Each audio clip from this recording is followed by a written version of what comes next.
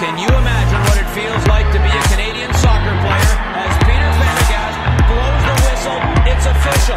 Canada, 2000 Gold Cup champions. How does that sound? You're listening to the Northern Football Podcast with Peter Galindo and Thomas Neff. Yes, it's the Northern Football Podcast, episode 4. I'm Peter Galindo. He's Thomas Neff. We are here towards the end of a busy day with Canada's squad for World Cup qualifying finally unveiled. So we're not going to waste any time with any pleasantries and just dive head first. John Herdman, of course, unveiling that 24-man squad to face Bermuda and the Cayman Islands on Tuesday morning. The big news from that announcement is Alphonso Davies making the cut while Jonathan David did not. Herdman confirmed basically what we'd all heard in the build-up to this, in that they couldn't arrange a return, a clean return for David from the quarantine, the private flights, all that stuff, so that led to him staying in France. Jonathan Osorio picking up a late injury, leading to Jayden Nelson's call. Scott Arfield, the captain, also missing out despite Rangers already wrapping up the Scottish Premiership and being knocked out of the Europa League. And here's what Herdman had to say about Arfield's somewhat complex situation. He's been pretty vocal about his motivation in playing for Canada. You know, playing these Nations League games has been frustrating for him. You know, playing a lot of games against sort of, in his mind, and he's not being arrogant in any way, but I think in national team career, typically you would have friendly games in Europe. You would be able to play like Jamaica is, or the US. You'd be at Northern Ireland or play in Holland or Belgium. And that's part of the growth of an international player. Every game for 2 years was against a team you're beating 5-6-0. And then you get to a Gold Cup and you get one game against a Mexico. And I just think it's in people's minds, you've got to think of the motivation of these guys that have got to get on 13-hour flights. They've got to leave their families behind. COVID hits, and there's new realities there. So Thomas, with all of this said, with all of that news laid out on the table, what are your initial thoughts before we look at the squad in a bit more detail? Yeah, so this is a strong squad from John Herdman. Very well done by him to get such a good team out in the U.S. in Florida. He said at various times, and he said it today, that the reason why he has this A team pulled together for these games, even though they're easily winnable, is one, to build chemistry. Yep. Obviously, you don't want to get to the World Cup Qatar and then only Canada having played only 5-6 rounds, the group together. And one of the other things he said is commitment as well. He wants to see that these guys are committed, even if it's just against Bermuda or the Cayman Islands. So obviously some absences, Jonathan David being one of them.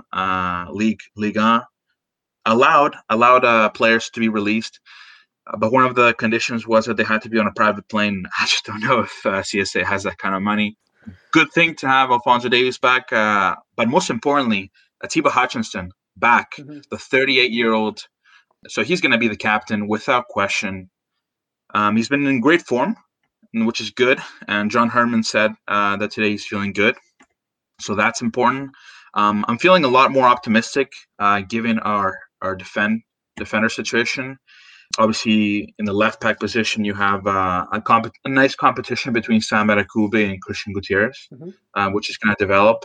And the right back position, you have Alistair Johnson, a guy that has really had a breakout year in 2020 with Nashville in the MLS. And then you have Richie Larea.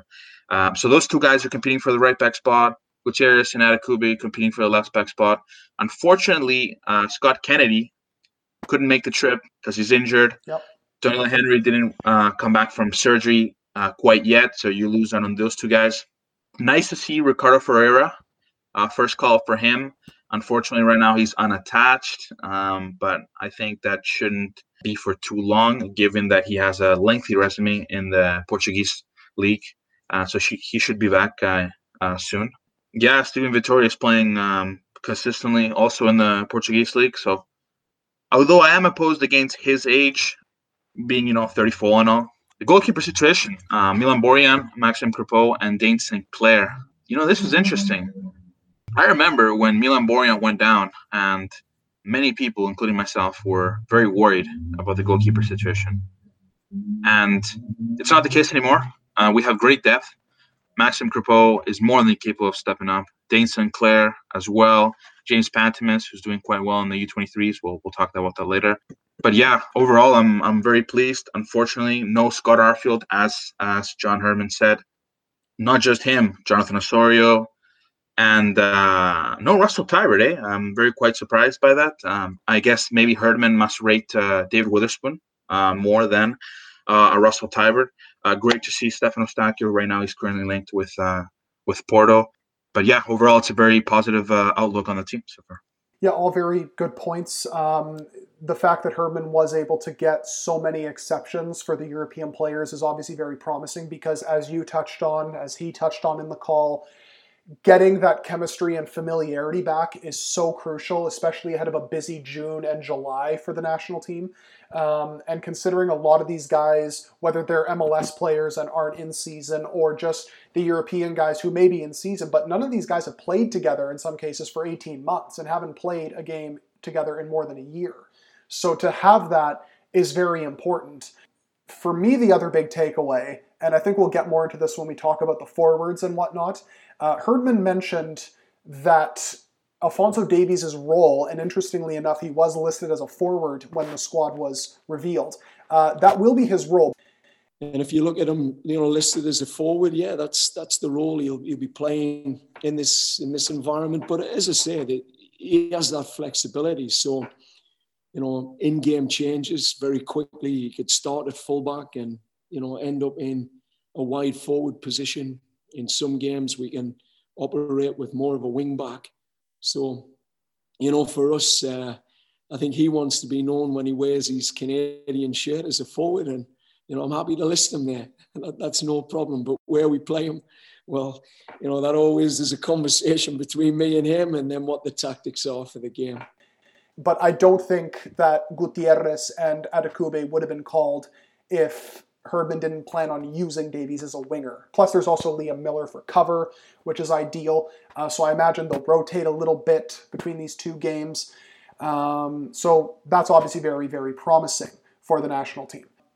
Now, when we look at the two big takeaways from this squad, Thomas, obviously, one was mentioned off the top in Davies is there, no David.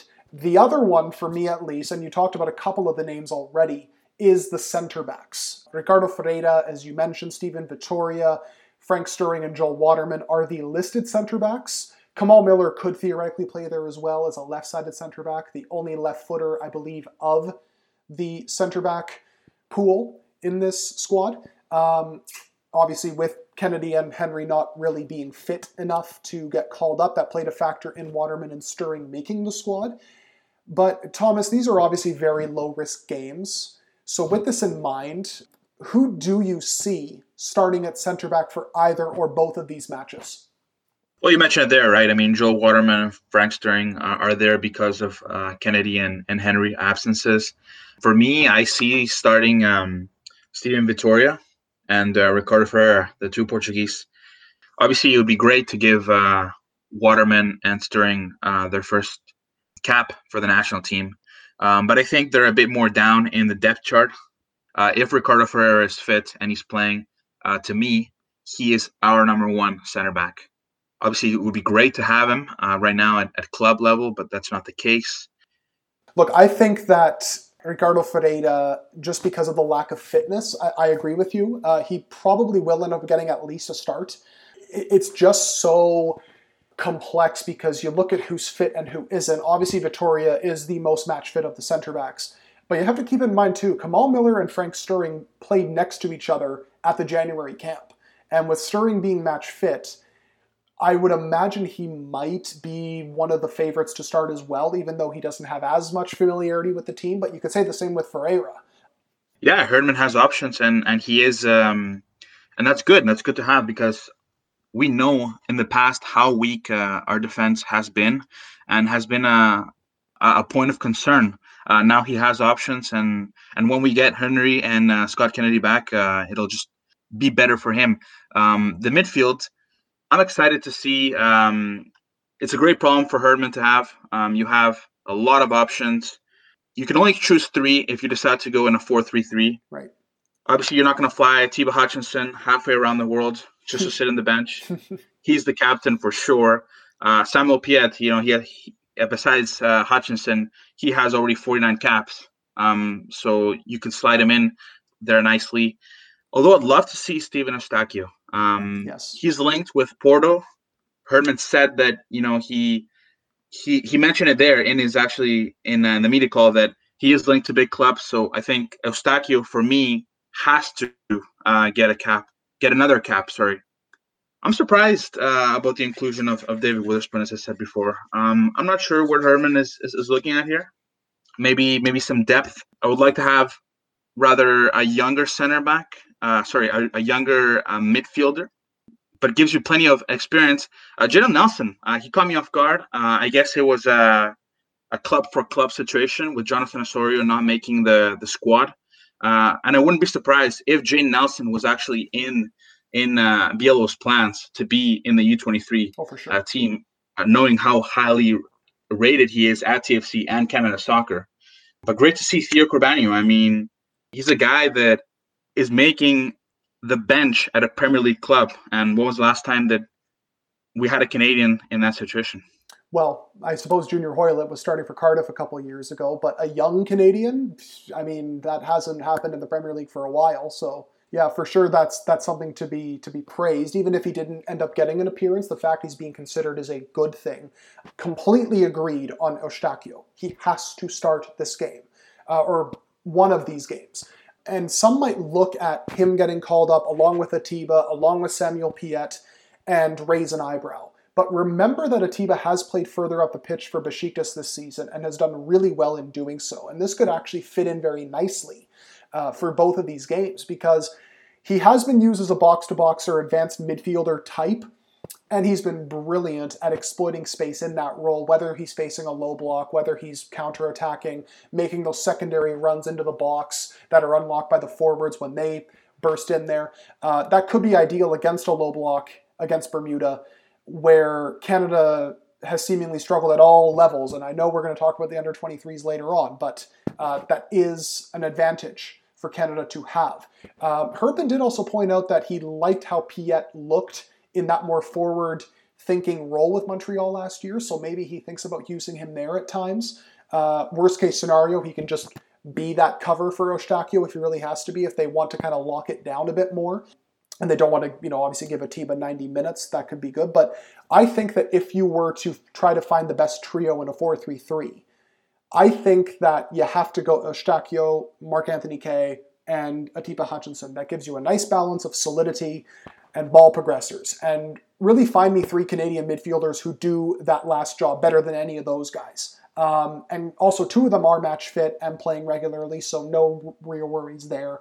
I actually don't have the updated numbers in front of me, but if you look at Atiba Hutchinson's deep progressions or expected goals build-up per 90 minutes in the Turkish Super League this year, he's above average to good in both of those categories when you compare everybody in the European midfielder database. I think he had about 7 deep progressions per 90, which is an absurdly good number, especially for a player who tends to play deeper.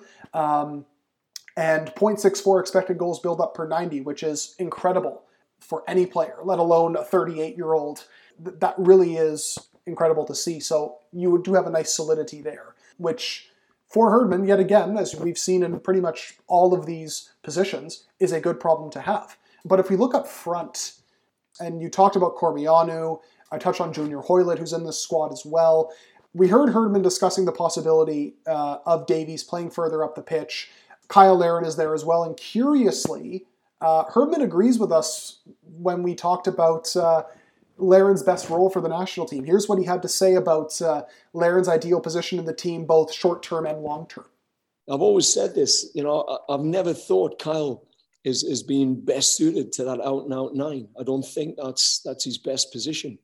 When you see him against Besiktas playing in that role where he's a sort of loose wide forward and he's able to just play in those half spaces in between lines, his greatest strength is how he ghosts into the box from them deep positions.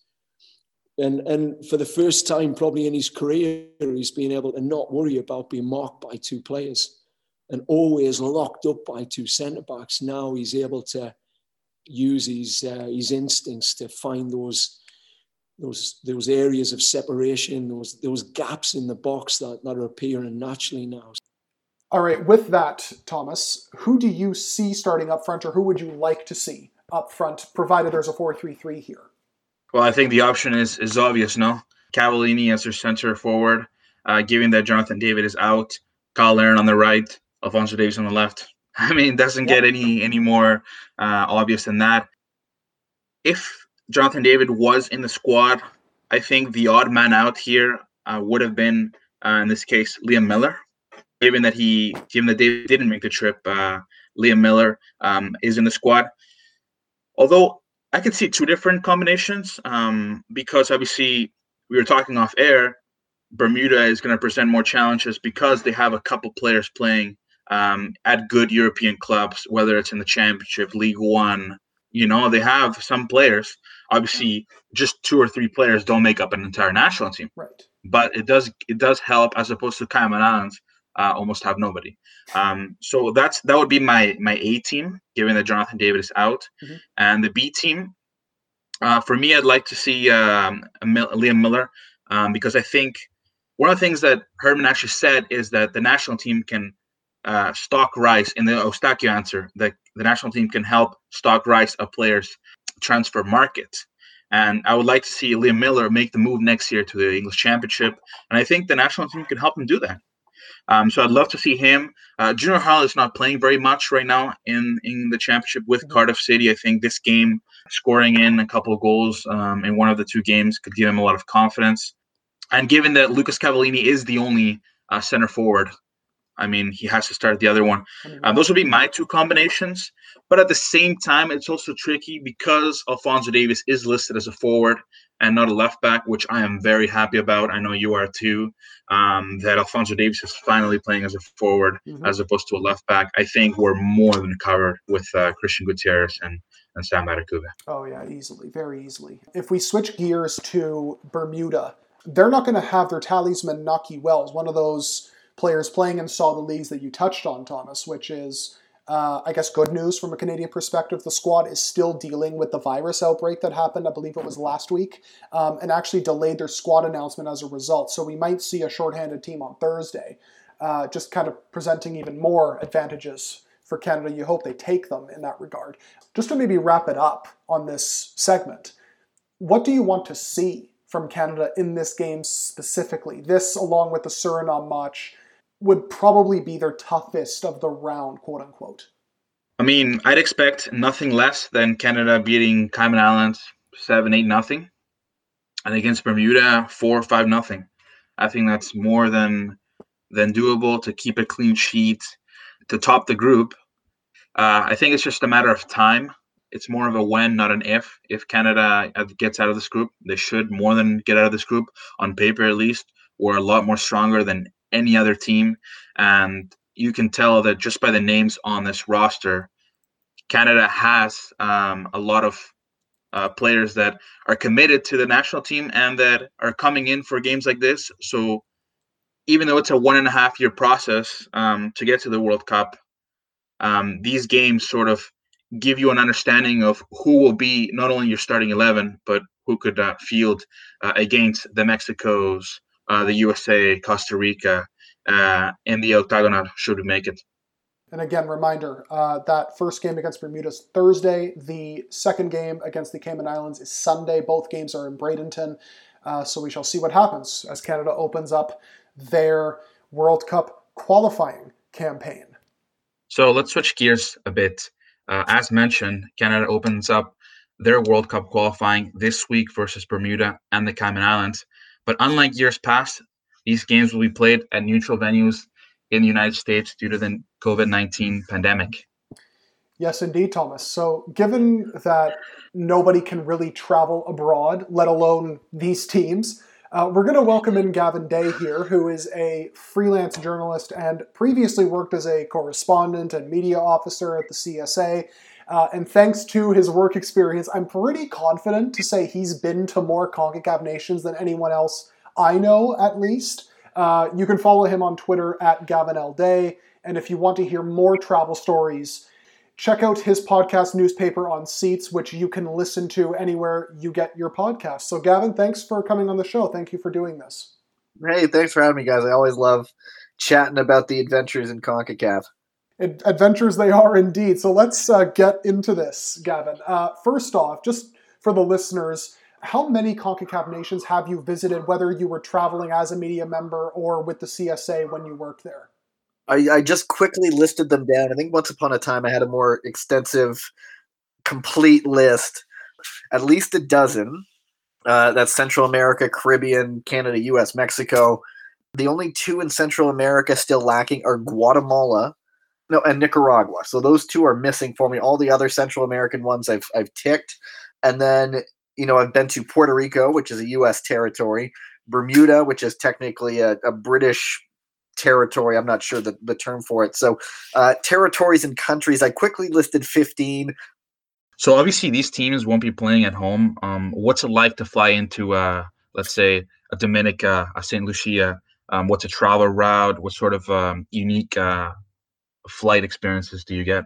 Yeah, I mean, for a place like St. Lucia, I took, there's several connections. Usually you end up on, a small propeller plane, flying into a small airport. For Dominica, which is maybe one of my favorites, it's a place I'd love to go back to because I just sort of got this small taste of it. I was still working for the association then, and we were on a charter. And, I think we were on a 737, a good-sized jet, and it wasn't the biggest runway in the world. So, I think it was more worry about takeoff than landing, about, whether there was enough room for a big jet like that. But yeah, it's usually you're flying into just, small locales when it's those sorts of places. With Dominica, the airport was on the other side of the island from Rosso, which is the capital, which is where, the game obviously was played. And then, we're all piling into small buses and going on these windy up and down kind of roads, which, through, beautiful scenery. And that's what I always love about these places. It's just breathtakingly beautiful. Except in Dominica, I'm focusing on, keeping my stomach together, which ultimately didn't work out so well. You never can plan for things to go as you think they will. I mean, you touched on it, Gavin, already, but when you do get there, just overall, I guess, outside of the match day experience, what is the experience like? What are the locals like? What sort of accommodation are you in? And I guess most importantly, how is the food? I know that's a lot to cover, so apologies for that. I mean, when I was working with the association, it was quite easy where you get a ride, you have a hotel, it's all pretty straightforward. So whenever there are the stories asking the players of what it's like in such and such a locale, they get, with all due respect, a very sanitized kind of experience where, they go from a hotel to a training ground or the stadium, or an airport. If there are fans outside the hotel, which of course we've experienced in Panama, that's one thing, but they don't get out tons. For those of us who have covered, there is time to, especially on match day, before a game that's in the evening, you have the entire day to yourself to get out, walk around, see the locals, eat the food. And, so many times, a lot of these islands, there's fantastic seafood. In Panama now, I've been 3 times. I think I've been another time non-soccer related. But, there's a place I've gone to because I've stayed in places in the same area twice. Place I go to for a lovely dish called sancocho, which is a stew of, chicken and root vegetables, and it fills you up. And, that's on our show. You mentioned it. We like to say that, the vast majority of the time, we can't remember much of the game. What we do remember is the travel experiences that we've had. And, in a place like, Belize, where, we stay in Belize City, but the game itself was in Belmopan. That was a bit of a drive, but, people are relaxed and friendly. I think I was made an honorary Belizean once. just to stop me on the street and just started chatting. And I can't remember his name, but he asked me some question. I got it right, and he's like, "You're an honorary Belizean." I went, "Well, thank you." Meanwhile, you go to a place like Honduras, and there is more of a serious vibe where, of course, San Pedro Sula has that reputation. And my first time there, we see guys with stacks of tickets just trying to sell it in the busy town square. So each experience is different. Each, country, even though, Spanish might be the language in dominance in Central America and English in some of the Caribbean islands, each place has its own little quirk, its own little taste that's a little bit different from everywhere else. And oh yeah, you asked about accommodations. It's a mix of a lot of things. There's been Airbnbs, if I'm feeling a little lucky, or not lucky, but if I'm making a good amount on this trip, there have been some low-end hotels. It's gone so far twice. I've couch surfed, and there's a website. Wow. And in Bermuda and in St. Kitts and Nevis, essentially just crashing at someone's place I'd met for the first time. So you get quite good at frugality. I love all of this. It actually makes me kind of want to go to these places now just because it's been so long since we've all gone there. But listen, if it calls to you, go. I want to quickly ask you, Gavin, just about the actual stadium experience. Just how bad is the Wi-Fi in some of these places? Maybe Caribbean specifically, just because I guess Canada's playing Caribbean teams. But if you want to talk in general, you may as well. Again, going back to St. Kitts, where I've been there once, and that was cool because the venerable Jerry Dobson was calling the game. Essentially, we were in like a VIP tent on one side of the field, and John Molinaro was his analyst. Their shooter was imitating a lightning rod up on a scoreboard with his camera. He was putting his life on the line, and there was a little sliver of Wi-Fi that we stumbled upon, and of course, as you're about to file near the end of the game, it goes out, and I'll never forget the tap on the shoulder. "Excuse me, the Prime Minister would like an interview." And I just stare this guy in the face like, "Are you kidding me?" And I go, without blinking, wide-eyed, go, "No, I don't have time for this."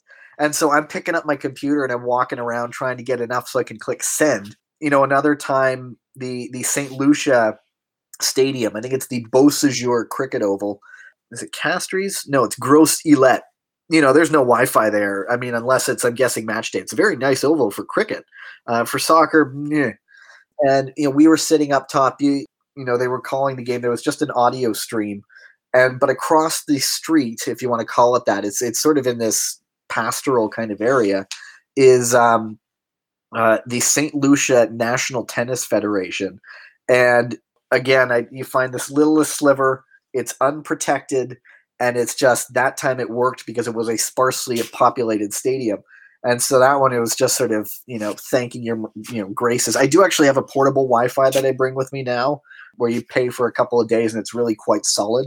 El Salvador just didn't happen. Just did not happen. Our seating was like just like hard plastic stadium chairs. And then Honduras, I've now been to San Pedro Sula 4 times with and without the Federation. It's, I really actually quite like it now. I have friends there now who the airport was recently flooded by the hurricane, and I checked in on people to see if they were okay. But, twice I've been there for youth tournaments, and the Wi-Fi is fantastic. You show up for the national team, and, there have been the 2 famous recent experiences where people are packed in, and it's fine. And then 45,000 file in, and it's gone. And it's in and out, and everyone's just sort of praying that they get the lucky moment. So, even with my portable Wi-Fi for the last time, it just wasn't going through. So I don't know if it's not a requirement or what. No place seems to have hard wires, which would solve everybody's problem. Oh, yes. That's probably the biggest thing you worry about covering this sport in CONCACAF is that, desks are probably used to prompt filing, and you have to tell them, I might not get this on time. Gavin, it's interesting that you mentioned couch surfing. I've actually used it before when traveling to Europe. Not quite the same, Europe. Taking advantage of friendly people to save myself some money, but otherwise I wouldn't be able to go. Might as well take it. The thing that really popped in my head is CanPL.ca has interviewed Craig Forrest and other retired national team members. about their past experience in the region. In this interview, crazy stories came up. Bus driver off riding an hour extra.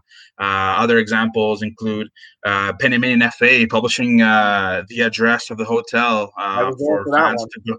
Exactly, for fans to go and put fireworks. You get to the airport, you see army officers with machine guns, fans trying to throw a piss at you in the stadium. What's the craziest story you've had personally? Craziest story. I mean, some of those ones, I mean, when I say the players have sort of a sanitized experience, they do experience stuff, and I'm not taking anything away from them. I remember that before the famous 8-1 game, one of the kit men said as they were walking up the tunnel, there are fans looking above them, and I think there were the urine bags, and someone even threw like an entire chicken carcass down in front of them. That's the one story I was told. But yeah, I mean, the 8-1 game, there was the reputation, and we were all sort of looking behind us everywhere we went. And after the game, 8-1, qualifying campaign done, people back at home undoubtedly, writing the post-mortem of Stephen Hart's coaching career for the national team. Eventually, of course, that was proven right. And we were just waiting outside the stadium, for a taxi. Like it was pandemonium. People were driving by, celebrating, all this and that. And we were just standing. We could not get a taxi. There was myself, Kurt Larson, Neil Davidson, and Dan Gerard, who used to work for the Toronto Star. The thought that crept in our head was, considering this was our first time, I don't think anything would have happened. But our first thought was, now what would have happened if Canada had advanced? All these people celebrating, seeing Canadians standing on the side of the road. You feared for the worst at the time, but like I said, I don't think things would have changed. Yeah, my own sort of craziness, it all comes back to San Pedro Sula, which for 45,000 fans, it is the most intense soccer experience I've been in. I've been to Wembley Stadium, as I said, we've been to Azteca, but that whole stadium packed in, people in 35 plus degree weather, humidity, and packing in hours in advance. Music playing, music blaring, and then it was so packed, people are sitting in the aisles. So once we get to our desks, we're not leaving. Like, we can't leave because you're navigating through a sea of humanity and you might not get back. And then you mentioned the guys with the machine guns, they're standing nearby us too. So, you felt safe. We were squeezed in. And then the other time, in Panama for the World Cup qualifier, that same campaign, the month before the 8-1 game when they lost 2-0, I think it was, each time Panama scored, you see it on the screen. You see the beer splashing in the air. And, oh, yeah, when Panama scores, everybody just sort of throws their beer in the air. But I do think they knew Canadian journalists were back there because it felt like guys were aiming their cups back at us. So we were sort of caught off guard on the first goal. But the second one is just like, oh, here it comes. And we then, put our laptops down on our desk. And then, after the game, they come by and they shake our hands. They're like, they point to us and they go, you, Honduras. And they do the throat slash gesture. And we're like, we'll do our best, guys. It's not our... Gavin, what's one country, whether it's Central America, the Caribbean, anywhere else in the region, that surprised you in terms of, wow, I never expected this in a good way? St. Lucia was interesting for one reason, and that was because there's no sort of public transit system. There are taxis, I believe, but it's not a hugely populated island. There is a series of, like a number of Caribbean countries, there's a series of, essentially just sort of white, little bigger than minivans, cube vans, where, they run their routes and people hop in and they pay. And so that's how I got to and from the airport in St. Lucia. And leaving St. Lucia, I was packed in with all these other people going about their daily business. And I get to, my stop, and there's a little walk up to get to the airport. And I just sort of thought, like, okay, got all my stuff, except I realized I didn't have my passport. I turn around, and it's just like the van is gone. The panic sort of is ebbing upwards. But then within a few minutes, back it comes. Door swings open. Someone's holding it. And they're like, you tell people we're nice in St. Lucia. And I said, without question. So, someone noticed it. Otherwise, I can't think of what would have happened. Panama is another one that it's one of the more, there's a lot of money there, and it shows. There's some very impressive buildings. There was No, there was a Trump Tower. I don't think it's Trump anymore, but it was, huge investigation about Russian money laundering. Surprise, surprise. But, there's now, I think it's one of the few, and it might be the only Central American country that now has an LRT line. And when you're, freelancing, taxi costs add up, getting around costs can add up. So apparently, I think the new line goes centrally out to the stadium, the Rommel Fernandez. And, the next time I get to go down, I'm definitely taking that, saving time, saving money.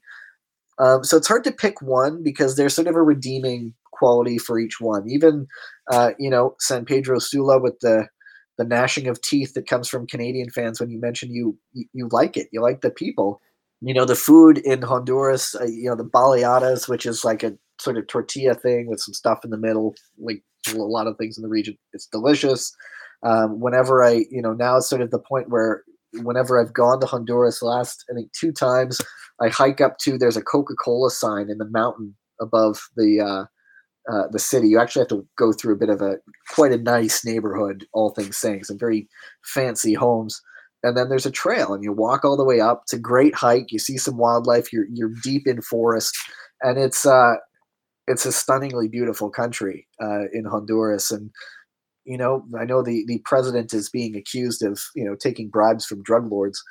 If ever they sort of find some stability, like you look at Costa Rica, and it's it's sort of a bastion of tranquility surrounded by interesting situations going on. But if Honduras ever gets that kind of stability, it could be one of those great ecotourism places. What's interesting is some people might complain about this, but you embrace it in such a way that maybe some Canadians might not. I know I'm from Chile. In the case for Peter, his dad's from Peru. So we're used to these third world country, developing country experiences where you just like things are done at last minute, very disorganization. These are the things that just happen, and over there it's every day. But at the end of the day, so much Canadian soccer media, in a way, is sort of lucky because they get to travel to Central America, to Mexico, the U.S. and Caribbean in this case, because to get sent either by an organization, your media site, TV, radio, whatever, it's quite the experience. To finish off, I want to ask you, Gavin, how did you start covering Canadian soccer? It was all just sort of happenstance. I was actually going to start. I have a 2-year broadcast journalism diploma from the British Columbia Institute of Technology on the West Coast. And before I went there, we had the Under-20 World Cup in Canada, and I was accredited by my university newspaper in Victoria, the University of Victoria, just to write some stuff. I'd actually graduated by then, but I wanted to do it, and they got me in. And it was through that I led to my first experience covering a game for the Canadian Press when there was an opening for one day of games. That's where I got Neil Davidson, spoke with him for the first time. And then that led to, before I left to go to Vancouver, I covered Canada-Brazil, again for my old university newspaper, in Seattle. It was a friendly that Canada really should have come away with a draw. That was at the beginning of the Dale Mitchell era. And then from there, I started freelancing or stringing for CP, various events, 2010 Olympics. And then as I was graduating from school, just pitched to a few people, including Red Nation Online, which is sort of a pioneering sort of Canadian soccer news site. They don't do much more these days, but they sort of got the ball rolling in my mind. I covered Canada-Argentina in 2010 in Buenos Aires. It was Argentina's last tune-up game before the World Cup. Maradona was coaching, 66,000 fans in the Monumental, River Plate's home stadium. And then once I moved here after 11-month TV radio reporting stint in Fort St. John, BC, I just sort of parlayed some of those contacts that I'd made into covering the 2014 cycle. So once I moved here in 2011, just started doing those games. I was still just starting to get a little bit of work outside of there, but that's what sort of kept me going the first couple months. And then, things sort of steamrolled down, and just sort of always being around that environment got me, the gig with Canada Soccer for a bit. Contract ran out, and then returned to some freelancing for a bit. And then after the last cycle, as things happen, budgets change, and then I got work elsewhere because there wasn't much work covering soccer. So yeah, it was just I was just there, doing some work for people, and then you meet other people, and that leads to new work, and that's the nature of freelance, where you have to network just as much as you get work. There's so much work just to get the work. But it has led to some valuable experiences, clearly. 100%.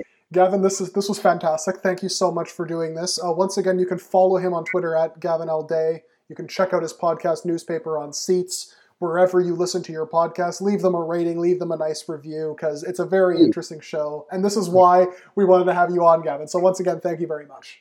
Oh, thanks, guys, for having me. Apologies if I rambled on. I can go on for a bit. Okay, switching over to the under-23s at the CONCACAF Olympic qualifiers in Mexico. Canada has played 2 games with slightly contrasting performances. They opened with a 2-0 win over El Salvador, and then a 0-0 draw with Haiti on Monday, the most recent game that they played. That leaves them level on points with Honduras in Group B, 3 points ahead of Haiti and El Salvador entering that final game.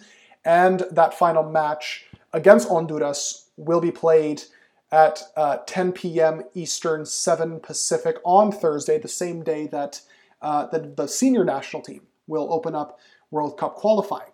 Now, Mexico and the U.S. also face each other on the final match day of Group A. One of them would face Canada, of course, should they advance. But Canada specifically, Thomas, what have been your takeaways from these opening 2 games? Well, the first game was very good. Canada obviously winning 2-0 against El Salvador. I was asked about it in a newspaper in El Salvador, and I said that this team had come in very prepared, that a lot of names coming in from Europe, and a lot of players with national team senior experience, particularly in James Pantemis and the defense. So good result in the first game. I think Tajon Buchanan just absolutely man of the match without a question. Mm-hmm. Great start. Although against Haiti, 0-0 draw, if I'm Mauro Biello and his coaching staff, I just don't see a way how I'm not disappointed. I mean, it's not that Haiti played bad. They played exceptional. In fact, the 2 best players on the pitch in that game, for me, well, obviously James Pantemis and the Haitian goalkeeper, which is never ideal. I mean, you said it before, which is never ideal when the best players on the pitch are the goalkeepers. But Haiti are not in season, and they only have 9 players based in Europe. So this leaves me questioning, well, did Canada get outcoached? Did they get outplayed? Remains to be seen. If they had won this game, for me, I would have said that they would be in the semifinals no matter what in the crossover against the United States or Mexico. Now it's sort of do or die against Honduras, because let's not forget, El Salvador tied against Honduras. Yes. So they're still alive. Yep. Everybody's alive. And so is Haiti. Exactly. Everyone's alive. And now this puts Canada in a pickle, because if they lose against Honduras, they have to lose by 1-0. And then you just hope that El Salvador and Haiti don't win. One doesn't win over the other by a large margin, such as 3 or 4-0. Right. You pretty much have to take out the calculator, call the mathematician, and crunch the numbers. Yeah. But even then, if that were to be the case, you wouldn't really arrive well with a lot of confidence into that semifinals, just because how stacked Mexico are. Although if Canada were to top the group, it's a different scenario. I think Canada has some option against the United States. Now, I'm not going to say name for name Canada is on par with the U.S., but from what I saw against the U.S. in the Costa Rica match, is that Costa Rica actually gave the U.S. a run for their money. Oh, for sure. And if Canada can do the same, then we have our chances. Yeah, they do. Now, of course, they have to worry about what happens on Thursday before that even happens. But this is so interesting to me, because they've been outshot in both games so far, keep in mind. You can sort of forgive the El Salvador game, because they went up early 2-0, and from there it's about trying to conserve energy in the heat. You haven't played in a long time. Just get numbers back to cope with the press and just make it harder to get broken down. essentially. And I think that for the most part, they did that against El Salvador. A fair number of their shots were from outside the box, and then, if needed, James Pantemis handled the rest. And he's been brilliant in both games, no doubt about it.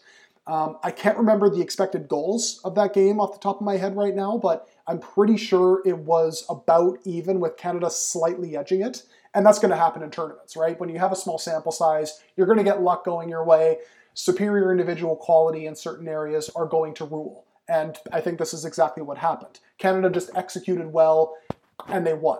Now, when you look at the Haiti game, this is where you get a bit more concerned, obviously, because on one hand, and Mauro Biello said this, that the finish and the execution just wasn't there. And he sort of talked about the discrepancies between the first half and the second half of that game specifically. Here's what he said. First half, we were able to control the tempo of the game. We had created some good opportunities. We didn't take our chances in the first half. I think in the second half, we got a little bit too loose. And in different moments, they caught us in transition. And we knew that was going to be their strength, right? So I think the second half, we allowed them to creep back into the game from the transitions. We needed to be tighter, better. I think our hunt and our DT in the first half was really good. We were able to recover the ball really quickly. And then in the second half, we were just a little bit late in recovering those balls. And then they were able to get out and create some chances from there. And Thomas, that will happen sometimes, especially with players who are shaking off the rust. You're just not going to finish. It's not going to be your day. It's just not the most timely moment for that to happen. Now, we saw in moments Tajon Buchanan taking heavy touches, constantly drifting offside. I think he was caught offside 6 times or something like that in the game. And he was really good in that inverted winger role against El Salvador. That's how they got both the goals. When he switched to the left, driving at defenders, cutting onto his right foot, his stronger right foot. So they tried that against Haiti. And had the touch been there, had the passes been more accurate and not had so much juice on them, I think we could have seen the same issues. It just did not happen. But the same can be said for a few others as well. In that first half, you saw the Baldissimo, Bear, Buchanan connection was working in the first half, dragging that Haitian low block out of position. Godinho and Broguiar had some good crosses into the box. Baldissimo knocked in some good free kicks that they couldn't convert. But the same can be said of Haiti too, who should have scored if it wasn't for Pantemis' heroics. May I just say that Balut Tabla has been playing really well. It's just his execution has just been lacking. Well, yeah. It's been the same with everybody, right? I feel in that game specifically. And then you're going to have that when you're rusty. But when you look at Haiti's strategy, they went from let's sit in, tactically foul if we get caught, and just stay in this, to let's press higher, rattle them, and then play through the open space. And they were succeeding a lot in the air. And then Canada started to play more direct. That killed them in that way because then there was more space for Haiti to exploit in the midfield. They weren't as compact. Biello mentioned that they became just a little bit too loose in that regard, which is a massive problem. The other thing I will say, though, Lucas Dias made a fair amount happen in his 15-20 minutes on the pitch than Aiden Daniels did in 60 to 70, maybe one pass aside. Because Dias, in one sequence, just completely tore apart Haiti's block, and unfortunately the chance just went begging. So had that change happened 10 minutes earlier, maybe it turns out a bit differently. So with all this said, Thomas, how do you like Canada's chances of progressing to the semifinals with that Honduras game coming up? I think their chances are 50-50 at this point. It certainly does not help that you're short of center back options. I mean, you're having David Norman Jr. playing as a center back. He's a midfielder, has never played center back in his life. So, it's a very, very concerning there. But, if Canada can learn from their mistakes, and I actually had the chance to ask James Pantemis this, if they can clean up at the back and be more careful from playing out the back. So the biggest concern for me is in the first game against El Salvador, Canada played out the back, and that's very, very dangerous to do, especially considering that this team hasn't had a lot of time together. But like you say, if they make the right changes, if what you learned against the Haiti game in terms of your forwards and midfielders to see who is more effective, and if you make the changes that you need to make, for example, if I'm Mauro Biello, I'm going to switch Balut Tabla over to the other side. And I'm going to give Lucas Diaz another chance. Thank you. Exactly. Because what you say is true. I mean, in 60 to 70 minutes, they weren't very effective. And the thing is, I'm surprised Haiti didn't score. I mean, Haiti, the Haitian goalkeeper made more saves than Pantemis. That is true. But the real reason is here, Haiti just didn't capitalize the way we attacked up on the field. I mean, why is Canada playing to Haiti's strengths? If you know that Haiti is good in the air, why do you keep going for headers? I mean, it does not make sense. I found it interesting that Pantemis was shouting in English in the field, just because obviously no fans, you could hear everything. In the first game, he was shouting in French, considering that maybe some Salvadorans could. I thought that was an interesting tactic. But again, I feel like what I said in the preview of this U23 tournament has been true. I mean, the midfield is a bit thin, as opposed to our senior national team, which is completely opposite. Yeah, I suppose that's true. I mean, there have been some decent moments, I suppose, but this is where I think you need that Lucas Diaz type who can cover all that ground and kind of make up for those discrepancies. So I wonder if he does start it in that Honduras game. Same with Zorian Basson at left back, because I thought he looked pretty promising, especially going forward. And when you have a natural left back there, that just obviously alleviates so many issues. But I am a little bit concerned from a Canadian point of view for that Honduras game, because they created a lot of opportunities, and you touched on it, Thomas, with the building from the back and facing the press of El Salvador. Honduras created a lot of opportunities by pressing and going direct to Douglas Martinez. So Honduras not only could exploit one potential weakness in that Canadian team with the pressing while building from the back, but also in the air, where, and you talked about it there, David Norman, because he isn't regularly a center back, struggled in the air, and that's where Haiti started to really capitalize. And I mentioned Basson as well. We saw that Honduras was kind of exploiting that side, but I think with Basson there, that's not going to happen. Broguillard could be the target in the same way, I think, just because he pushes so high up. There's a lot of room to exploit there. Patrick Metcalf is going to have to continue to cover that area well if they don't want to get exploited. So yeah, should be an interesting game because while there are concerns, you feel like Honduras deploying these tactics could actually play into Canada's hands a little bit more, because they might be just way more effective on the break than trying to break down a low block. So we'll see how it shakes out. I agree with you. I would like to see more of Basson. In fact, I was surprised why he didn't start for Mauro Biello. I just think this Canada team is missing a guy like Liam Fraser, Theo Corbanio, and Frank Sturing. If you had those three guys in your team, I think the dynamic would just you'd have a lot more options and it would be more steadily sound. But let's not forget, Honduras have some dangerous options, especially with Douglas Martinez of Real Salt Lake. And they have a lot of first-team players playing at Olimpia, Motagua, and Marathon, the three biggest clubs of Honduras. All right, moving on. There was some big news out of Toronto FC late last week as both General Manager Ali Curtis and President Bill Manning signed contract extensions. Curtis's is for multiple years, while Manning is locked in for the next 5 years, Thomas. That's right. And another guest joining us on this episode is Mitchell Tierney from SB Nation's Wake in the Red. He will help us analyze this latest developments happening at TFC. Mitchell, welcome. Yeah, thanks so much for having me on, guys. So how important was it for the club to sign both Curtis and Manning? I think it was important. I mean, the timing of it, of course, is somewhat interesting considering, they just have gone through an off season where they haven't made any major signings. And so evidently publicly, it's a little bit of weird timing. But, Manning especially, we've seen what he's done with this club. Really, the club's ascendancy started when Manning came in and was able to, really, I guess, professionalize the club and bring them into a new era in terms of playoff success. Everything we've seen has come under Bill Manning. And then looking at Ali Curtis, I mean, in his first year, he got the club to an MLS Cup final. They were pretty solid again last year. A lot of the acquisitions he's made, be it Pozuelo, Nick DeLeon, Richie Larea, have been pretty good. So overall, I think it was the right move from the club to lock up these two guys long term. Again, it just comes at a bit of a weird time considering what we've seen from them this offseason. Yeah, definitely true. Very strange timing, but this is a pandemic. It's all strange. That is fair. Yeah. How would you assess the work? Maybe not so much Manning, because you did talk about Manning, and he probably has some legacy points just based on what happened a few years ago. But how would you assess the work that Curtis, I guess, specifically has done thus far?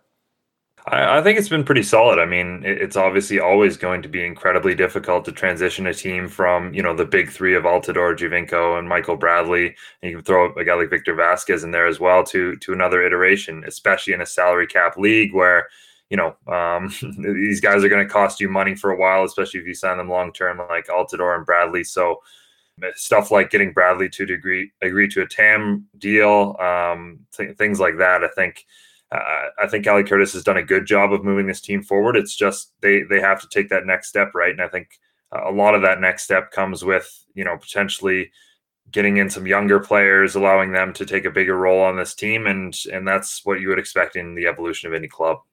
So given Chris Armas' preferred system, how much of an overhaul you think Curtis will have to oversee? I mean, now that Manning and Curtis have been locked up, extended, what is the number one priority for this club?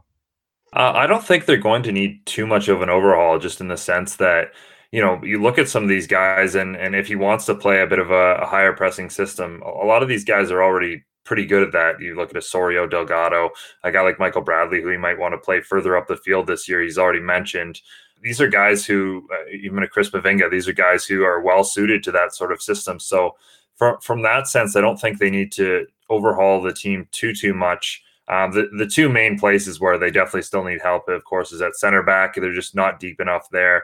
There's questions about Omar Gonzalez in terms of, his speed and his ability to play a full season. So I think that's something that they have to even, that's probably their top priority essentially. But the other thing is goals, of course. They didn't score very much last year. It was the lowest output of Greg Vanney's career in a full season in terms of Toronto FC. So it's been a while since they haven't scored that much. And, part of that could be internal. We know Jozy Altidore had a very off year last year. Who knows what that looks for this year, but we know the club's trying to bring in another goal scorer. So those are the two ways I think this club could, kind of go to that next level. But right now, I think they're at least in a solid position, both in terms of playing Chris Armas' system and in that Eastern Conference.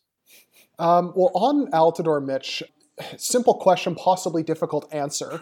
And there've been a lot of confusing and or mixed messages from all parties in this, but what has been going on with Jozy Altidore for the past year? Because it seems like, on one point he seems committed, then on the other it's uncertain. So what's your take on the whole thing? Yeah, I mean, it's really hard to know exactly what's going on, publicly and behind the scenes. Look, I think Toronto FC did at least consider moving him this offseason. And I think that's what you have to do as a club with any player. You look to see if there's interest in the player, if it makes sense for the club. Greg Berhalter was obviously didn't do Toronto FC any favors in terms of revealing that was the case. But I do think that, there's still, I don't think that the relationship has dissolved to the point that maybe some of the suggestions from ESPN or any other outlets have, considered. I think that there's still a place for Jozy Altidore on this side. And I think early indications are that Chris Armas and him get along well. Chris Armas is in here challenging him a lot and believes that Altidore can get back to, the player that he was honestly, pre-last season. I know there's been a lot of injuries, but even 2019, Jozy Altidore was a really, really good player when he was on the field.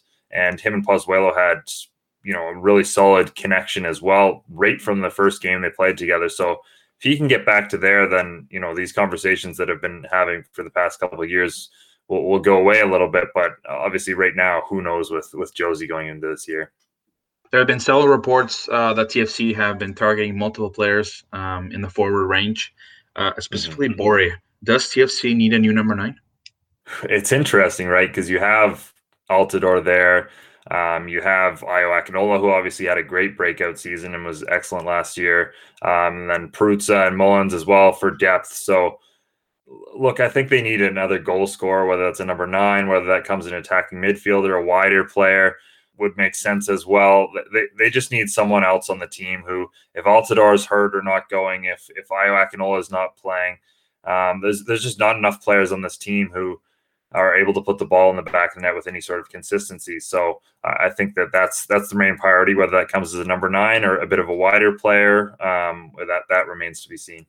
Perhaps in the same sort of vein, Mitch, Curtis has preached about wanting to give the club's academy and or younger players a chance. Now, we saw that last year with the likes of, say, Jayden Nelson. Ralph Brizo got a run of games in the middle of the season as well. With the likes of Julian Dunn coming back after an impressive loan spell with Valor and players like him, do you expect TFC's young Canadians to feature somewhat more regularly this season? Yeah, I hope so. I mean, it's going to be a busy start to the season for Toronto FC between, what they will be hoping will be a long run in the CONCACAF Champions League and, of course, MLS starting up as well. So, I almost wonder if that's part of why they haven't made any major moves so far, is they're still trying to figure out exactly what they have in some of these young guys like a Jayden Nelson, like even a Jaquil Marshall-Ruti and a Ralph Brizo. They're trying to find out what these guys can bring to the table. And then, if they surprise them early on in the season and they're great, then maybe that changes what they need to go out and acquire in terms of a designated player. So I do think that is a priority for the side. And, I think Chris Armas coming in fresh and having, maybe not some of those prior relationships that Greg Vanney would have built up with some of those veterans. I think that helps these young guys and maybe gives them an opportunity to take that next step and get more playing time, which a lot of these guys are right on the cusp, right? Like they're right there. And I think they just really need that playing time to show that they can do it at this level. Mitch, how do you expect TFC will do this year? It's a little bit tough to say because, as we said, we do anticipate them bringing in a designated player at some point, and that might change my projections a little bit. But given the current roster, I mean, I don't think they're going to be pushing up, the top of the league like they were last season. They're still a decent side. Their only major loss, of course, was Pablo Piatti, who's a good player in his own right, but given Armas' system and everything else, I think they can probably recover from that loss. So, I'd put them as solidly in the playoffs, but I don't think they're going to be pushing near the top of the league as they were last season. I think it's going to be a bit of a struggle early on, and then hopefully you can get that designated player in, and that changes things going into the second half of the season and pushing towards playoffs. New Toronto FC kits came out. Your initial thoughts? I like them. I mean, I like the color scheme. Anytime you can get the black and the red together, I think that's a good combination. And yeah, I mean, they're not over complicated, but they're not too simple either. So I think they're probably an improvement on the recent years. Yeah, I feel like the TFC kits, the last couple of years have been very hit and miss, whereas I feel like up until 2017, they've been very, very spot on, I guess. So yeah, kind of nice to see maybe a bit more of a transition back to what they used to be. Mitch, once again, thank you so much for joining us. Listeners, you can catch him on Footy Talks, on Waking the Red, and Derby Magazine, and all these other publications. He's everywhere, so you can definitely find Mitch's work wherever you go. Mitch, thank you so much. Yeah, appreciate you guys having me on. That will do it for us this week. Thank you, everybody, for listening once again. If you haven't yet, please subscribe to us on Apple, Spotify, wherever you get your podcasts, and leave us a nice review. Tell us what we're doing well, what we're not doing well, and could improve on. That's always helpful, too. For Thomas Neff, I am Peter Galindo. Thank you, everybody, for listening. We will talk to you next week.